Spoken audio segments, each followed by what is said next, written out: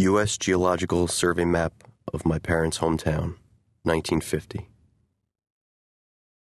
More than the photograph of my father winning the Golden Drumstick for Best Appetite at the Midland Fair, or the one of my mother shivering in a cloud of breath as she rings up ribs in the meat locker of her first job. More than the picture frame I can now, without permission, touch. Gunmetal minted, with 20 stars showcasing Eisenhower gripping my father's hand. My mother beside him, her cheeks dark as thunderclouds that must have shown bashful red had you been there.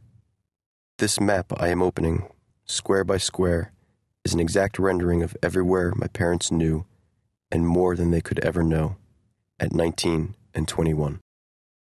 The coal mine that caved into a swimming hole is a peppering of ink. Too shy to speak to her in high school, my father met my mother here. Weekends they followed this dashed line, a trail from the mines to Eichhorn's Rock, where you could see 3 U.S. states, shout your name, and hear it called back. Everyone who ever lived in Midland left a message here.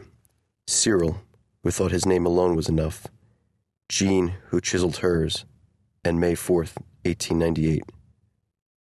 Rita, who thought Beale High brunettes ruled in 1982. James, who added himself to Kathy inside a heart. I look past the meadow's blonde ink, the whiplash of George's Creek, and see our houses punctuating the valley. The library with its window filled with Mark Twain and the Cumberland Times. Scotty's ice cream parlor, where my mouth turned red with cherry coke. The church where my mother and father were married.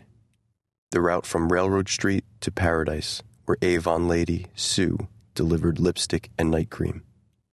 It must have felt like a larger town when the cops held your car to 15 miles an hour. You could see a neighbor's face waiting to cross, kids waiting for the train, their pennies waiting dead center on the track. In 1950, none of Midland's roads was important enough for cartographer's ink of any color. It took a slow, hard left from one empty line to another to get to my grandfather's home. Now, a highway slips from Frostburg to Lonakoning with the suddenness of an afterthought. It's like they want to get you through town as quickly as possible, says my mother, as though the name gave them the right.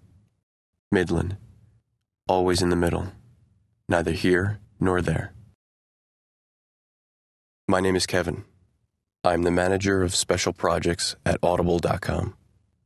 Welcome to Ear to the Ground.